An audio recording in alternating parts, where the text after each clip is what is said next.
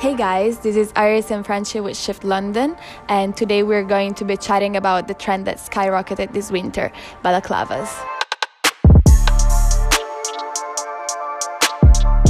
I guess if you're on TikTok, it's the only thing that popped up on your For You page for a while. Actually, if we look into it, we can notice that the trend is especially seen on women, which is very interesting since formerly it was associated with rap culture. I mean, let's take the example of Kanye West, who has always expressed his love for Maison Margiela, a brand that often presents their models wearing masks. And with his last album, Donda, Kanye embodied the balaclava as a symbol of his stage persona. Also, if we look at drill artists like SL in his video Homage, the balaclava is a huge emblem of its artistry. So I think what is interesting is how it was a garment that was not very prominent in the realm of women's fashion, but this winter it kind of took a 180 and has now become very seen within it. While looking at how androgynous fashion is growing every year and becoming more common, I think this is an example of an item that conceptualizes this, with items such as skirts becoming more acceptable for men. I think the balaclava is something that can be seen as a way for women to feel more in touch with the masculine side of fashion. Of course, the balaclava is still very much seen on men. However, because of the negative societal connotations it has had in the past with theft and aggression linked to men, maybe this is why they might be less inclined to joining the trend. What we have seen is that the balaclava is being adapted in different ways.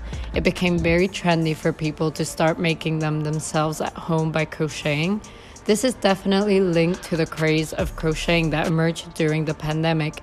With many people being locked inside and bored, the idea of creating stuff yourself has been seen a lot more. The pandemic definitely was a major fuel to the growing trend of the balaclavas, since people became used to covering up their faces with masks, and seeing as it's become such an important part of everyone's lives and will continue to be so, it is no surprise that it has been reinterpreted into the contemporary fashion scene.